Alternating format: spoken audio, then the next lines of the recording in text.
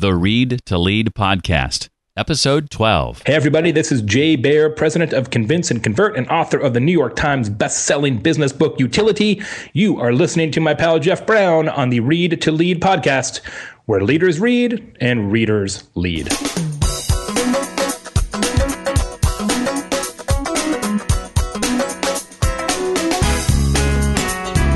You have to find something you love doing regardless of if anyone shows up or claps or cheers or listens. Because otherwise what happens is if I say I only do my thing when there's an audience, I've now given the audience the power to tell me when to stop. Welcome to the Read to Lead podcast with Jeff Brown. Jeff believes that if you desire to achieve true success in business and in life, then consistent and intentional reading is a must. The Read to Lead podcast will not only help you narrow this ever-important reading list, but also bring you key insights and valuable feedback from some of today's most successful and inspiring authors. And now, here's Jeff. Thanks so much for carving time out of your busy day to check out the Read to Lead podcast. I am Jeff Brown, and this podcast, as you may know by now, is dedicated to one of our passions, and that passion being reading, of course. My goal is to help you develop a more intentional and consistent reading habit, in part because I believe it's essential to your success in both business and in life. Each week, we sit down with another successful and inspiring author, and we talk about their latest book, but also their unique perspectives on things like leadership, personal development, career, business, entrepreneurship, and a lot more. Now, in this episode, you and I will sit down with Jon Acuff, author of Start, Punch Fear in the Face, Escape Average, and Do Work That Matters. Jon will help us understand the difference between finding your purpose and living with purpose, how to deal with the voices of doubt, both real and imagined, and punch fear in the face, what it means to play for the size of your heart and not for the size of your audience, and a whole lot more. Before we get to that, I want to share with you about an amazing 3 days that you can be a part of coming up in just a few weeks, October 10th, 11th, and 12th. I'm talking about the Road Trip Conference happening in Cincinnati, Ohio, something that you, I think, will want to make time for and travel to if you don't live in the Cincinnati area. The Road Trip Conference includes Chris Lacurdo, Seth Godin, and over 40 other speakers. Each day starts with an inspirational keynote and then breaks out into smaller hands-on workshops. In fact, there are over 84 workshops representing the 14 functional categories of business, things like leadership, finance, technology, social media, branding, and more. Now, this allows you to custom design over these 3 days a course of 7 workshops to help you learn and succeed right now. It's about you and your business and is designed to inspire and empower your business so that you can engage more customers, make more money, and fulfill your dreams and purpose. Now, I've got a special code you can use to get $200 off your registration to the Road Trip Conference, again happening October 10th through the 12th in Cincinnati, Ohio. Just go to readtoleadpodcast.com/road trip. That's readtoleadpodcast.com/road trip. Then in the promo code box, just enter my name, Jeff Brown, for $200 off your registration. That web address, one more time, is readtoleadpodcast.com/road trip. Jon Acuff is a popular keynote speaker at events nationwide and the author of the New York Times bestseller Start, Punch Fear in the Face, Escape Average, and Do Work That Matters. In 2010, he joined Dave Ramsey's team as a full-time speaker and author. Jon has been a regular guest on CNN.com and on the Fox News channel, and is also the author of Quitter, Gazelles, Baby Steps, and 37 Other Things Dave Ramsey Taught Me About Debt, and Stuff Christians Like. His blogs at jonacuff.com have more than 4 million readers worldwide, and he is our guest today. Jon, welcome to the Read to Lead podcast. Thanks for having me. Well, we should probably begin with a brief explanation, as we're going to talk about Start, of what you lay out in the book as the 5 stages of life, the 5 life stages in the first chapter, so we can frame the rest of our conversation. Can you briefly describe each one of those for us? Sure. Well, I kind of looked at it and said, studied and thought, why do some lives turn out well and some lives don't? And what I realized was there's really kind of 5 stages, and I don't feel like I created them. If anything, I labeled them in a different way than maybe somebody else had. So the 5 stages, and they used to be based on your age, were in your 20s, you go through this time of learning. You don't know who you are, what you're all about. You try a million different things. You move cities and jobs and circles of friends, and that's your 20s. In your 30s, you go through a time of editing. You say, I did these 100 things. These are the 10 that work the best. It's the first time you start to edit your friendships and your relationships too, where you realize not everybody's going to be a best friend. In your 40s, you go through a time of mastering, where you start to get really good at your career and your relationships go the deepest, and you really start to kind of hone in. In your 50s, you go through this time of harvesting, where all the decisions you've made start to come home. And in your 60s, it's a time of guiding, where you start to lead other people down their own path. And so the good news is it's no longer about your age. It's now no longer about when you were born. It's about when you decided to live. And so you and I have both met 24-year-olds that are already kind of mastering, and we've both met, 40-year-olds that are already guiding. And so those are kind of the 5 stages. And so what I say is that there's 2 roads on the road to life, one the road to awesome and one the road to average. And so it's about how do you figure out how to stay on that awesome plan. And you say there's no really skipping any of these, but you can shorten them, right? Yeah, the reality is, nobody accidents their way to mastery. Nobody never played chess and then wakes up one day and goes, I feel Russian, like I'm amazing at chess. And, some of the examples I use are folks like Michael Jordan. I mean, he won 3 NBA championships, master-level basketball player. He decides, I'm going to play baseball. Goes and plays baseball and is horrible. He hits .201, never makes the big leagues. Now, he wasn't done as an athlete. I mean, he was still very athletic. He goes back to the NBA, wins 3 more championships. So he's a great example of you must learn, you must edit, you must master. You don't get to skip those phases. John, one of my favorite TED Talks is the Sir Ken Robinson TED Talk from 2006 on schools and creativity. Have you seen that one?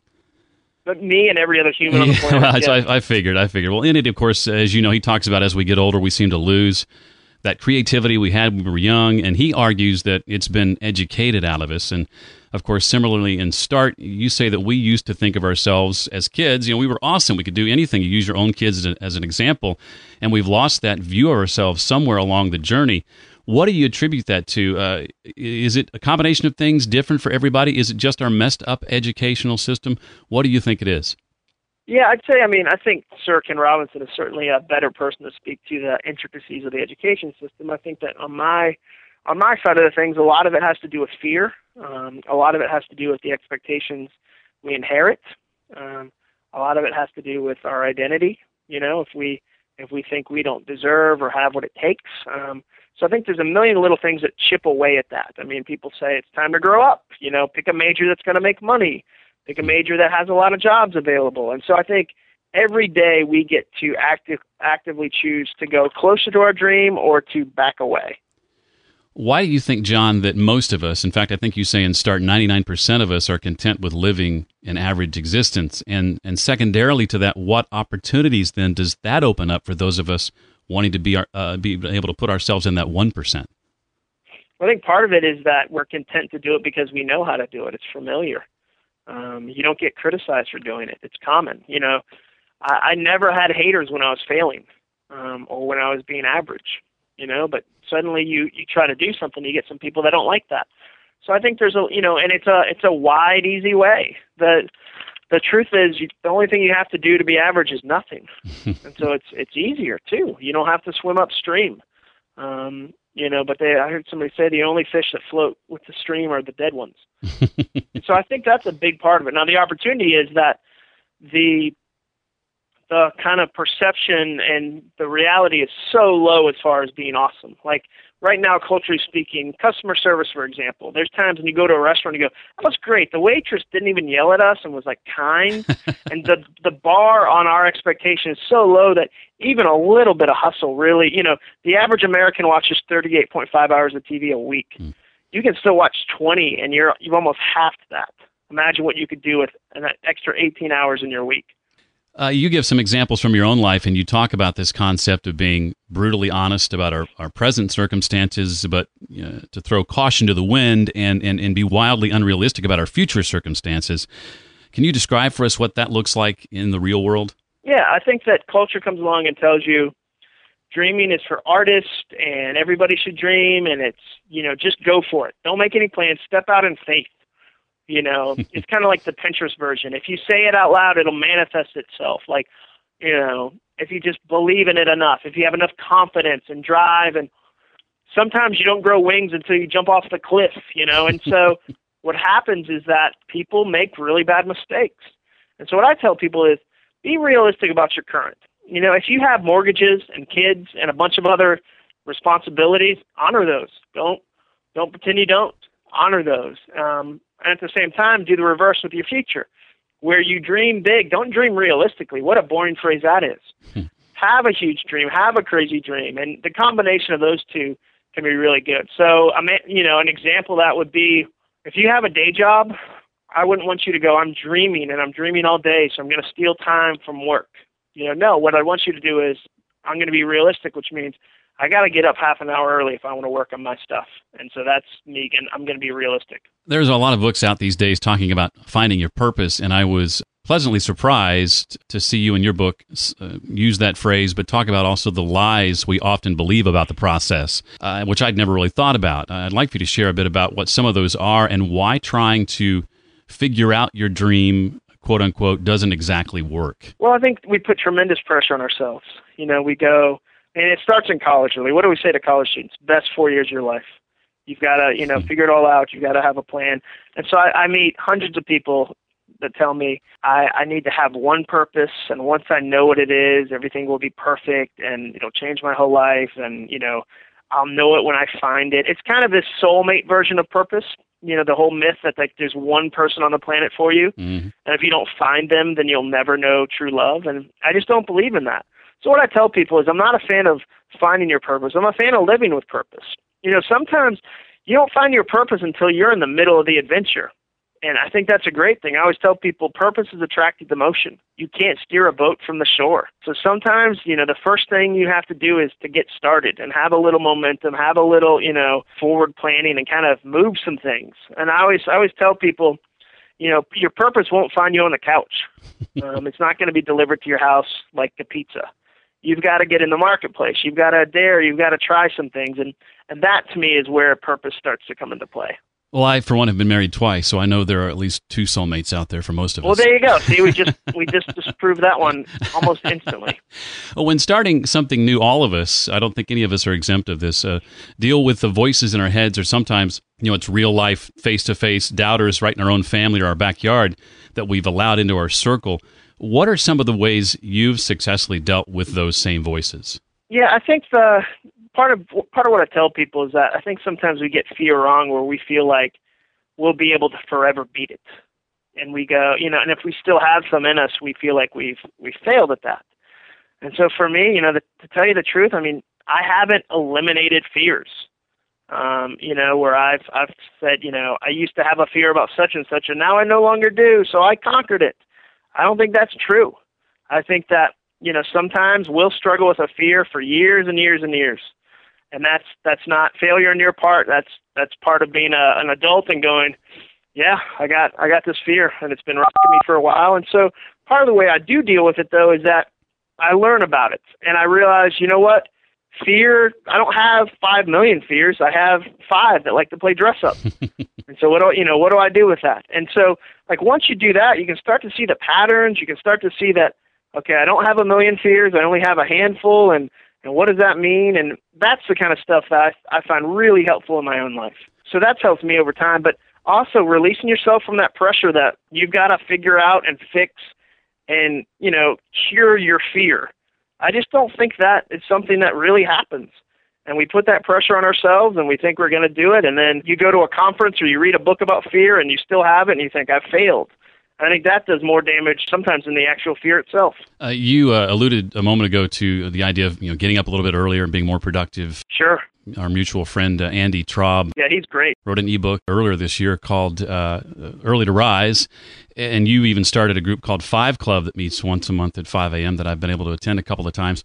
Why is starting the day early and being selfish first thing so important to our success, in your opinion? Well, a big part of it is it sends you out into the rest of the day kind of full. I definitely meet people that say to me, John, I'm not a morning person, I'm a night person. My 5 a.m. is at 11 p.m. And I'm okay with that, and we'll talk through that. But scientifically speaking, there's hard research and hard evidence that the morning matters. They've done a lot of smart studies, smart people, not me, on if you you have a limited amount of willpower, and it's expended during the day. So I think especially if you've got something like you want to be an author and you're going to work on your book at night, you're less likely to work on it at night than you are during the day.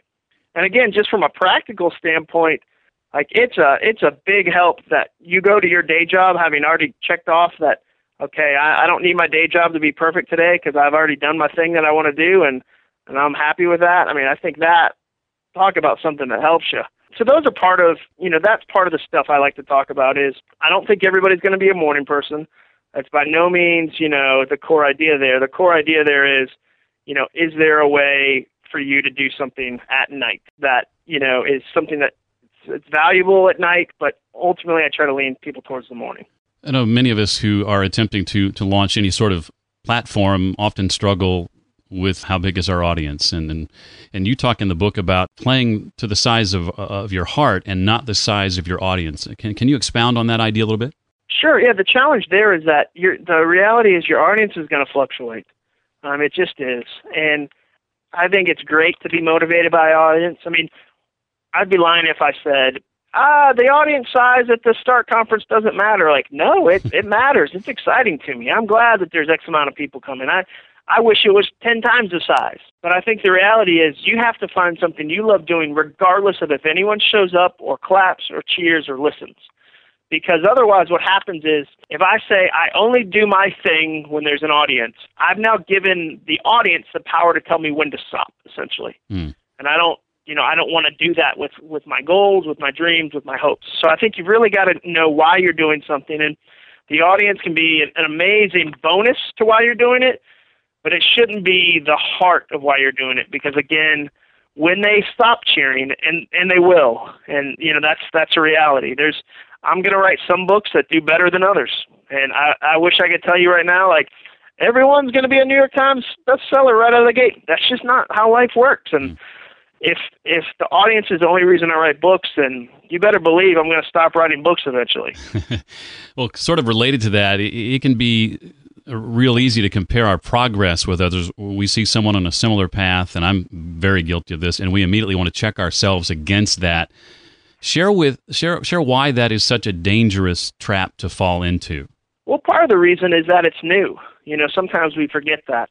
The reality is, 20 years ago, 30 years ago, you couldn't go online and count the 5-star reviews on somebody else's podcast and compare it to how many reviews you have. But that's changed in our generation. And so it's very easy right now to get online, go on Google, go on Pinterest, go on Instagram, whatever, and find people that are doing better than you and then start to not like what you're doing. And so what I always tell people is never compare your beginning to somebody else's middle. Because it'd be one thing if we were fair when we compared, but we're not. I mean, I talk to businesses that say, yeah, we want our brand and our customer service and everything we do to be as good as Apple's. And I want to say, really? Because Apple has, 20,000 employees globally. You have 4. Like, why is your expectation you'll compete with Apple? That's insanity. It's like if a Little League team ever said, we just want to be as good as the Yankees, you'd go, well, hey, this is going to be hard for you to hear, but they have like a lot of money that they spend on their stuff, and you guys are 6. Like, this is T-ball. So I just, it's as absurd as that. And if we did it like that, we'd realize it was absurd and we wouldn't do it. But because we never take the time to stop and go, what am I really saying? Because what you're really saying is, yeah, you'll be as good as the Yankees. And if a 6-year-old told you that, you'd be like, that's a dumb 6-year-old. One story you share in the book is about taking a vacation and unplugging and really feeling good about that when you came back. And a friend challenged you and said, well, what about Tuesday? What's that look like? And in other words, stressing the importance of doing that on a regular basis. Can you talk a little bit about the importance of having your own, what you call Central Park? Yeah, well, I think it was a great point. Yeah, a guy named Al Andrews challenged me about that. And his point there was, hey, it's completely awesome for you to have had a good vacation, and I'm glad you did. But I think it's completely silly for you to think, all I have to do is recreate that moment in a normal week. P.S. I don't live at the ocean, and And I have meetings to go to, and so do you. So I think it's not realistic for us to go, I just have to recreate the circumstances that made me feel relaxed. And P.S. they involved the beach. So his point to me was, how do you create some Central Park? And what he meant by that was, if you fly over New York, Central Park looks wasted. I mean, it's green space in the middle of a city, and you start to go, imagine how productive they could be if they use that. Imagine what they could do with that space. Like, they're really not making a good use of that space. They should do something different with that. And then you start to realize, though, that they need that space desperately. That space is why they're able to survive as a city. That space has everything to do with the health of the city. Without that space, they'd go crazy. There's so many people that use that as their reset button, if you will. So what he challenged me to do was, don't be so productive that you forget to have some Central Park in your life. And I thought that was a really neat way to say it, some Central Park, And so that's what I try to do. And I'm not saying you got to go meditate and, light candles. And I mean, it can be pretty practical. It can be as simple as, I turned off my phone for 2 hours today. And that was my Central Park. I think that can be super helpful. Jon, for you, when it comes to the business of speaking and being an author and blogging, what would you say is the single greatest business lesson you've learned along the way? Well, I've thought about that before. Like, if I was going to tell somebody how to be a public speaker, what would I tell them? What would be the lessons I'd give them? I think part of it, it's silly and sounds small and doesn't sound, when we think about business lessons, we want them to be complicated and kind of, it's the long-lost secret nobody knows. But I got to tell you, being nice has really been an eye-opener to me. Just learning that people don't like to help jerks win. And the nicer I am with my, what I do in life and how I do it and how I treat people, that, sometimes we focus on our craft so much that we forget the little things like just being kind. And so I'd say one of the things I've learned is that, and then the other is that if you want to be good at something, you got to do a lot of reps. It's all about repetitions. Well, as someone who's been able to work alongside Dave Ramsey for the last 3 years, you've obviously had a chance to learn from one of our generation's great leaders. What would you say is one of the single most important leadership lessons he's been able to pass along to you? It's funny. I learned from Dave in two ways. I learned from when he tells me something, and I learned from when he shows me something. And sometimes the show me stuff is more powerful than the tell, because it's just me getting to watch and learn and go, oh wow, he did this, and I didn't think a guy at his level would do that, and look at why he did that. And so here's an example. I've seen leaders Dave's size that kind of get done with their audiences, and by that I mean they go, oh, I'm just tired of them. I'm so popular and famous. It's just they're annoying. They're in the way. And you look at Dave, and I mean, the other day he read us something in staff meeting that somebody had written. A young woman who was just sending a note of appreciation about, hey, here's something that you helped me do in my life that really meant a lot to me. And Dave started tearing up. And again, he's done this for a long time. And so for me as a young guy to see somebody that's still so passionate about the audience and why he got into it is a great reminder of not phoning it in, not getting so used to what you get to do that you're kind of tired of it. Because, I mean, the truth is, Dave is not tired of that. It's fascinating for me. And so what I've learned from that, kind of the takeaway for me, is I had to sit down and go, why is Dave still into it? Like, he's got enough money. He doesn't have to do it. Like, what is still work? Like, why does he still stay connected? And what I've learned, and what I think a big part of what makes Dave Ramsey tick, is that he's still in contact with real people, with real challenges, with real issues.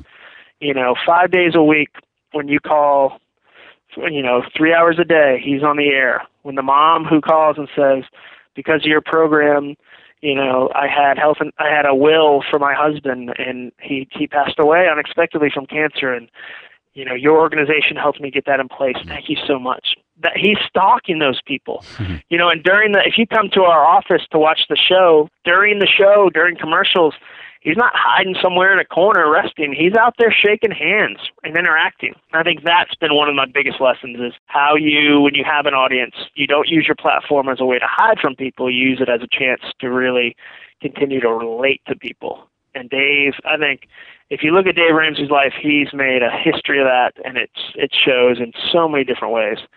So I'd say that's one of the big things that I feel like I've learned from him is how you stay connected to your core audience, how you stay engaged to your core audience, how you care about your core audience, and that's something that as I look at who he is and who he's helping me become, that matters a lot. I know from my years in Christian radio, it can be real difficult sometimes to fight that complacency that can often set in if you're not engaging daily, like you said Dave does.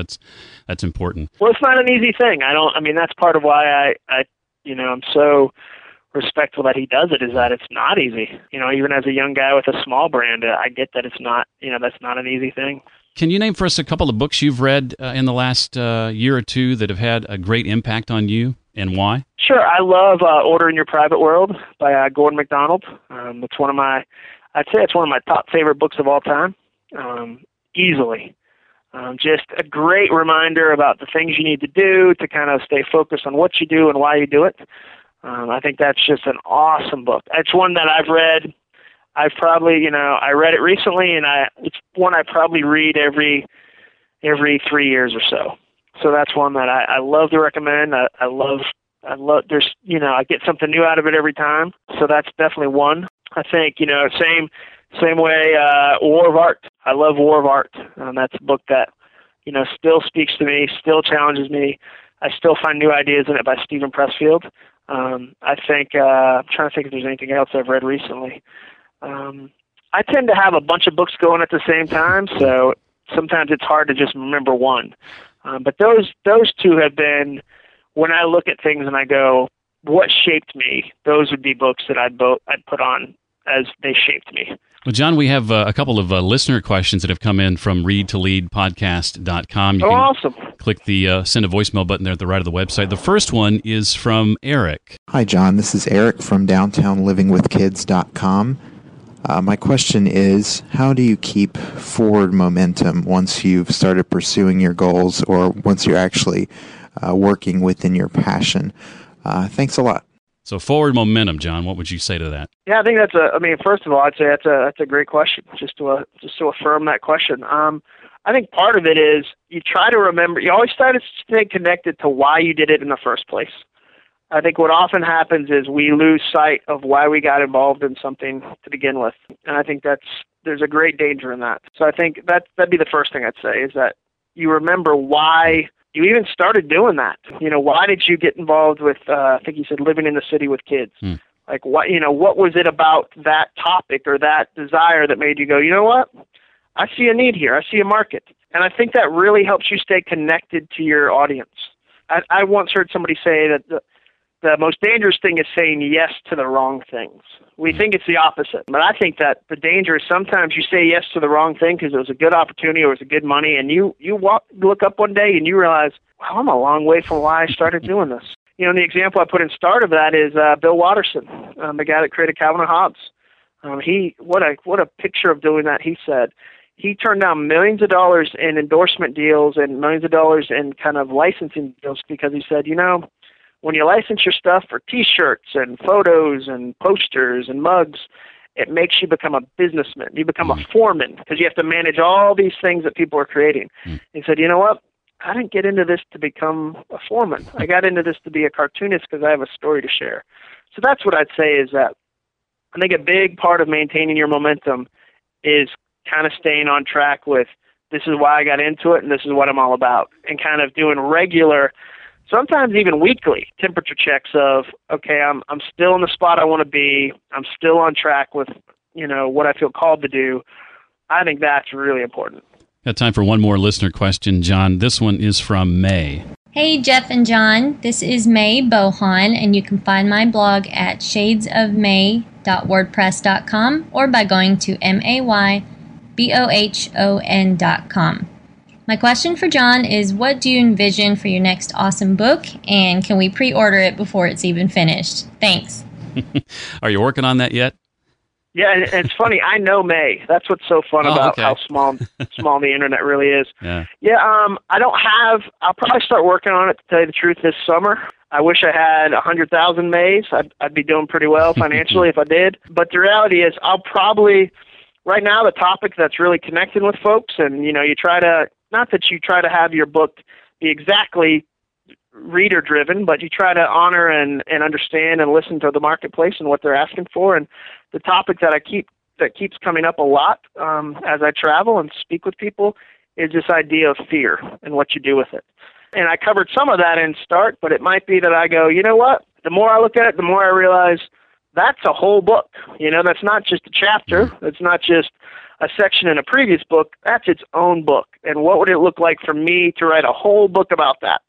So I think May asked a great question. I hope she pre-orders. I wish everybody was asking that question. That'd be a good problem to have. But I think right now that's what I'm looking at is, do I do a book on fear? And if I do, what does that look like? So that's what I'm excited about right now. Well, before we wrap up, remind us where we can find you online, anything else that you might want to share about the book Start, or any new projects that you've got coming up that you want us to know about. Yeah, that's great. The place to find me online is at jonacuff.com, and that's JONACUFF.com. It's the same name on Twitter. If you want to find me on Twitter, I'm just JONACUFF. And the next big thing we have coming up is I get to go on the road with Dave Ramsey and the Dave Ramsey team and do a lot of fun events with them. And so that's coming up soon too. And that's what I'm working on. That's what I'm excited about right now. Well, Jon, we are very excited to have had you as a guest. You're one of the inspirations for why this podcast even exists, as a matter of fact. So thank you very, very much for your time and for sharing your knowledge with us today. Certainly. Well, I appreciate the good questions and look forward to seeing you down the road. If you enjoyed being a part of today's conversation with Jon, I hope you'll let him know. One way to do that, and at the same time help get the word out about the podcast, is on Twitter. Again, Jon's handle at Jon Acuff on Twitter. That's JONACUFF. My Twitter handle, by the way, is the Jeff Brown. TheJeffBrown on Twitter. And this episode is 12. So readtoleadpodcast.com/012 if you want to share a link to today's episode. That's also where you'll find the show notes and all the resources we talked about. You can leave a comment there as well. Again, that's readtoleadpodcast.com/012 for episode 12. Reviews and ratings in iTunes are critically important at this time. If you haven't left one yet, I'd like to ask you to do that, just like folks like Reviewixer, if I'm pronouncing that correctly, with a 5-star rating, and also Dan Caldwell leaving a 5-star rating as well. Thank you for the kind things you had to say, Dan. These reviews and ratings are especially important right now because our honeymoon is over. We're no longer eligible for new and noteworthy, so we're not getting that attention by default. So anything you can do to help spread the word about the Read to Lead podcast is very much appreciated. One way to do that is by leaving a rating or review in iTunes, just by going to readtoleadpodcast.com/iTunes, and share it with your friends, colleagues, and coworkers too as well. Don't forget about the Road Trip Conference happening October 10th through the 12th in Cincinnati, Ohio, and that $200 discount you're eligible for just by listening to the Read to Lead podcast. Simply go to readtoleadpodcast.com/roadtrip for more information and put my name, Jeff Brown, in the promo code box for $200 off. Well, next time on the podcast, we welcome Lisa B. Marshall, host of her very own podcast, The Public Speaker, and author of the book Smart Talk, The Public Speaker's Guide to Success in Every Situation. That'll do it for this week. I look forward to seeing you next time on the Read to Lead podcast. Thanks so much for listening to the Read to Lead podcast. As a subscriber, we challenge you to be more than just a passive listener. Become a vital member of the community. Visit us on the web at readtoleadpodcast.com and chat with other members at facebook.com/readtoleadnation. Until next time, remember, leaders read and readers lead.